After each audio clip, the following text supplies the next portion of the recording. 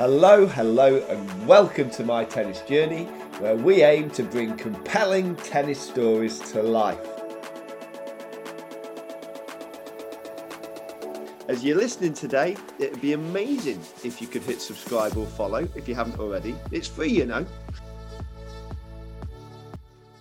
So today's episode is something that I'm mega passionate about. 5 top tips for tennis parents. This is the first one in what I hope will become a series. And we've got a brilliant guest lined up to share their top 5 tips for tennis parents with you. Our guest today is Mark Tennant. Mark, alongside Richard Marklow, founded Inspire to Coach. Inspire to Coach is one of the leading coach education companies in this country. And Mark has had a phenomenal amount of experience within the tennis world. He's worked at the LTA. He's worked at the ITF. He's an LTA level 5 coach. He's a coach education master tutor. Mark has actually tutored or presented to coaches in approaching 100 countries around the world. It's fair to say he has got a lot of tennis experience. So welcome to the show, Mark Tennant. Now, Mark, it is, guidance for tennis parents, advice on what not to do. Is that something you've thought about a lot over the years? Hi, Rob. Yeah, all of those. I'm a tennis parent myself as well. So I think before we go into my 5, I think that's my part of my qualification for being here with you is the fact that, like you, I've got a bit of the T-shirt along that journey. I've been a football dad, I've been a tennis dad and still am, and now seeing my son go into coaching. So I'm seeing him, he's now 16. So I'm seeing that side of it, as well as having lived and breathed what it's like to be sitting on the balcony watching a tennis match or standing on the touchline in the rain on a Saturday morning in a football match as well. So I'm with you on this as a tennis parent and also as a tennis coach and as a tennis coach educator as well. Come on. Well, I think it is such a fascinating area. In terms of the tennis parent, it's probably an area I think about as much as anything at times, going into tournaments and things. So I cannot wait to learn from your good self on this one. So let's fire away with your first tip, Mr. Tennant. Right. Well, the first one, and these are in no particular order, and the fact that I'm giving 5 doesn't suggest there are only 5. There are thousands. So these are just 5 shooting from the hip. So the first one is to emphasize controllables. We're all familiar with the phrase control the controllables. So what are the things that your son or daughter can control? They can control effort. They can control their attitude. They can control the way that they behave on court, towards their opponent, towards the tournament organizers, the referee, the umpire, those sort of things. They can control their way through the match and their behavior. They can't control the outcome of the match. And therefore, I think it's really important as a parent that what we do is we talk about their behavior and we highlight that, both good and bad, but we reward and we comment on good behavior and the way that their behavior, their attitude, their effort makes them proud or makes them really happy, and how they enjoy seeing them behave well in a difficult situation. So there's a phrase that some of you might be familiar with, that hard work beats talent when talent doesn't work hard. And I think if we can get our kids to work hard at behaving in the right way, I think that's something that we should really emphasize as a parent. I also think we then need to flip that round, because we've got to mirror that behavior as well as a parent. There's no good asking our kids to behave well and then for us to behave shockingly when we're watching the match. So we all need to focus on the way we can control our effort, our sporting behavior and our attitude. That's number 1.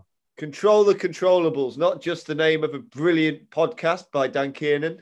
It is such a good one, this. And I was speaking to a child only yesterday as their coach, and I said, "Oh, how did you get on?" And straight away, I lost. Nothing about how the game went. The fact that it was football related. Nothing, the fact they could have scored a hat trick. Nothing about their attitude on the pitch, how they encouraged their teammates, how they never gave up. they went to the result. And as society, we go to the result. And it's just not the right thing to do in terms of their development, is it? Yeah, no, agreed. Come on. Well, it's a great one. And I think that if we can focus in on what they're bringing, what they're giving, not what the end result is, it's really going to help people not have that fear of failure that comes with only judging on whether you win or you lose. 100%. Yeah. So where are we at with the second one? Right. Well, like a lot of people, parents and coaches who are listening to this, you'll have been through the turmoil of seeing your kids play and lose. You'll have seen your kids in tears. You'll have seen them playing badly. You'll have seen them trying really hard, but coming off love and love. You'll have seen them in football matches in the pouring rain, getting scythed down in the mud and looking and feeling really miserable. And it is really, really hard. In fact, I would say it's almost impossible as a parent to not go through some sort of emotional involvement, because first and foremost, they're your kids. You love them to bits and you just want the best for them. And it is really hard sometimes to avoid getting too wrapped up in the emotion of something. And sometimes our emotions boil over. So we are human. And I think it's important to recognize that. Some parents watch to death and will watch every single match. And we all know kids where we know that the whole family entourage is going to be there as soon as the kid steps on court. But there are other kids whose parents seem to take very little interest. And I think it's a good conversation to have with the kids about, how much would you like me to watch? And, how do you feel when I watch your matches? But also from your point of view as a parent, I think to check in on how you feel and to enjoy and take pleasure in watching your kids compete and try their hardest, I think is really important. But if it gets too much, I think you have to get to a point where perhaps you recognize that and you decide to walk away. And again, have that conversation with your kids and saying, it must be so tough for you to work through the match and to keep your behavior. And, when you're losing or you're frustrated at the way you're playing, but also to recognize that as a parent and say, I find it quite difficult when I'm seeing you go through all these things, but we're in this together. And to talk to each other about each other's feelings about the behavior and the way that you're feeling as a child playing the match, but also as a parent watching the match. I think it's important to have those conversations and to bring it into an open forum. Mark, the word you used, the turmoil of watching your child play a tennis match. I mean, and I find it's more turmoil in tennis than it is in football, because it's very often, if it's a singles match, it's just your child out there. And, I think the guidance of not getting too emotionally involved is such amazing guidance. And at times it's going to be challenging. It's going to be challenging when another parent is not taking that guidance and is getting too emotionally involved in that match, is actually getting involved in the match by shouting things out, by challenging calls, whatever it might be. But it's such good advice not to get too emotionally involved. And I think, there's always going to be coping mechanisms. If there is, if the child has real issues on the court, either with another player or with a parent, just putting the racket up. The tournament referees are good people who want to be there to help. They've got to have their eyes on 1,000,001 things, but there's coping mechanisms which will help you not get too emotionally involved, isn't there? Yes, and I think we also need to remember that parents are the adult in this, and supposedly the grown up in this. And I think, whatever poor behavior we see from the child, there should be an expectation and an assumption that the parent with experience and age on their side should be able to put a lid on their own behavior. And, I think these are things that parents need to be aware of as well as children. Bang on. Great advice. What's the next tip? Number 3. Right. Well, the third one is about job descriptions. So, Rob, if you were the coach of my son, I probably wouldn't take too kindly to you telling me how I should bring up my son at home. And you quite rightly would perhaps raise an eyebrow if me, as the dad of my son, was telling you how to coach. So I think this is about understanding that there is a triangular relationship which involves the coach, the player, and the parent. And all three are important. And the job of the coach and the parent is to both work together in the best interest of the child. If ever there's a problem, and especially if there's a problem between coach and parent, it's inevitably the child that suffers.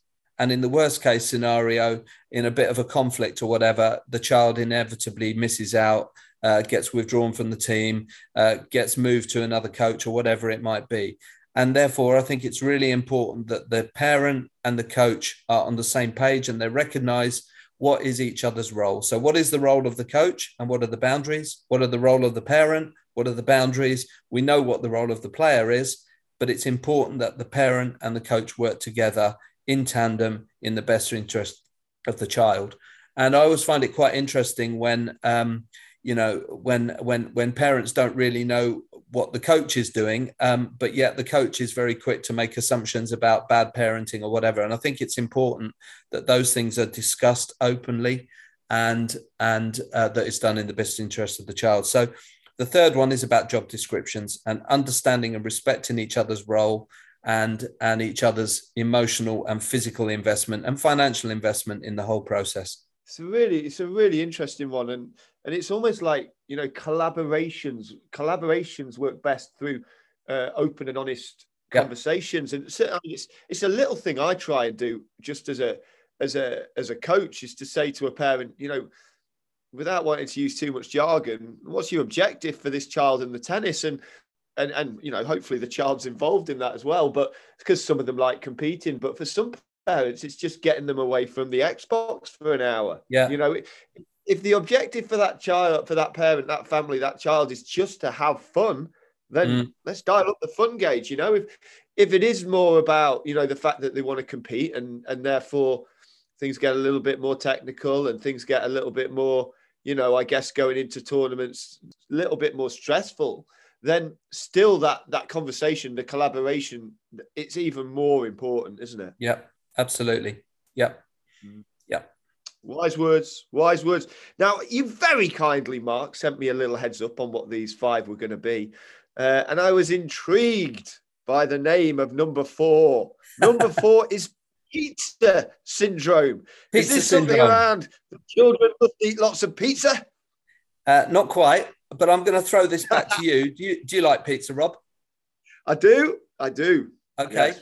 Would you like pizza for morning, breakfast, lunch, evening meal, 7 days a week? No, I'd probably choose curry if I had to have one food substance. Okay, well, we can call it curry syndrome if you like. This is a metaphor for sporting education and the fact that if we give children too much of what they want, then eventually they will overdose on it. And the same is true of tennis.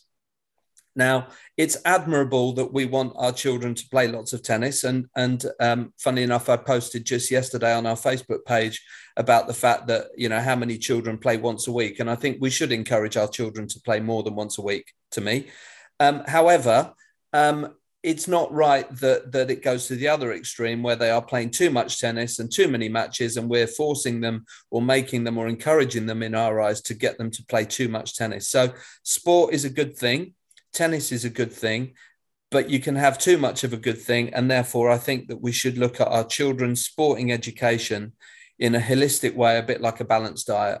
And I think rest is part of the thing. Playing other sports is part of the thing.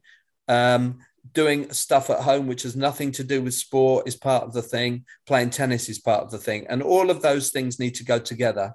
So again, to use the analogy, if we have pizza once or twice a week, then that's a good thing. No problem with that. If we have it morning, noon and night, every single day, then the kids will eventually get sick of it and will have overdone it. And it's the same with tennis. It's the same with competition. It's the same with coaching. Got to find a balance and look at a more holistic approach to sporting education and sporting development. Come on.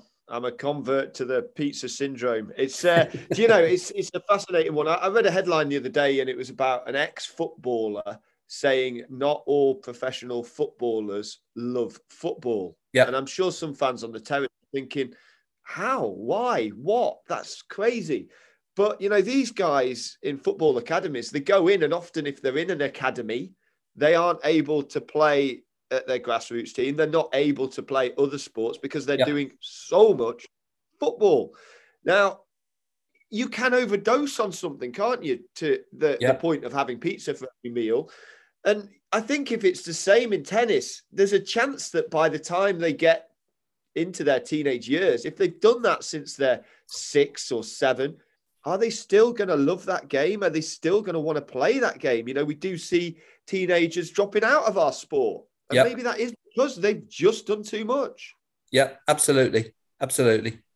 Do you know as well, Mark? I mean, you can get skills from the sports, can't you? Like, you know, if you can learn to dribble and beat a man in football, beat a player, I should say, in football, your footwork is going to be improved, isn't it? You know, you're getting something from all the different sports that you're doing. Yeah, I mean, we don't play as much basketball as in this country as happens in North America and in mainland Europe. But if you think about the way that a basketball player moves on court, right? So they get quite low. They have their back up, back straight, shoulders back, head up. They're bouncing the ball. They're looking at where their team players are. They're moving around with all sorts of different broken footwork patterns. And to me, basketball's a really good match for tennis in terms of moving, in terms of your posture, in terms of the tactical part, you know, and most sports will have some benefit for tennis. You know, one very little quick aside. I wish I'd had you on my side when I was not picked for third form basketball, my class team. If only I could have said, have you not seen my movement patterns with my tennis? I could have been in that squad. It's bitter. Moving on. So number 5, actually related to that, you know, the resilience that you need to learn as a tennis player can be good for life, eh? Absolutely. We're moving on to life skills. Absolutely. And whilst some of us, not all of us as parents, you know, have big ambitions for our kids and hope that they might miraculously make it to pro level where playing tennis becomes their sole source of income, that is unlikely statistically. I don't want to dampen anybody's dreams, but statistically, we know it's very unlikely. However, the possibility and the option of having tennis as a sport for life is very real, absolutely. And also the fact that tennis and sport teaches us an awful lot about life in general. So my number 5 is about using tennis as a vehicle for developing life skills. And there's so many different valuable life lessons to be learned from tennis, from competing, from coaching, from preparing by packing my bag, from booking a tennis court for my practice, to trying hard when I don't feel well, to trying hard when I'm losing, to working with my partner, to listening to my coach, to taking advice, to learning and practicing on my own. I mean, I could go on and on and on. And all of those things are invariably things that an employer would also be looking for. And they are also good qualities for human beings, for good human beings. And I think that we should look at tennis as a vehicle for life and for developing life skills. And so my 5th and final one to you is use sport and use tennis as a metaphor for life. You can't always win, but you can try your hardest. You've got to learn to take defeat. All of those sort of things, all of that stuff, I think is really valuable for life. And those are really strong messages for kids from us as parents. Brilliant one. Absolutely love this one. It's one that Keith Reynolds, who's, you know, a friend, someone I've interviewed, has done a lot of speaking on. And when I was chatting to Keith about it, I really realized, you know, I remember as a junior tennis player going onto a court and loving the fact there was an audience there and being aware that, like, I was almost like playing up because of the fact there's an audience. Then fast forward, you know, 30 years, whatever, 20 years. When I worked at Molson Coors, I loved doing presentations. You know, that situation where other people are, I don't want to go on stage. I'm like, yes, I'm ready for this. You know? And that was tennis, man. That was tennis helping me understand what I am as a person, learning the skills that served me. Yeah, tennis for life, Mark. I mean, what a great place to end. Thank you so much for sharing your wisdom. I hope this will become a regular series, and I'm so grateful for you kick-starting that series with 5 absolutely brilliant tips. Absolute pleasure, Rob. Thank you very much for having me. And if everybody can take, you know, even just one of those and you know, do something with it, then it's been worthwhile, hopefully. Thanks very much, Mark. All the best. If you've found those tips useful from Mark today, please do head over to the Tennis 24/7 website. You'll find lots of other tips from Mark and the team on this subject and lots of other subjects too. I'll look forward to welcoming you to another edition of My Tennis Journey sometime soon.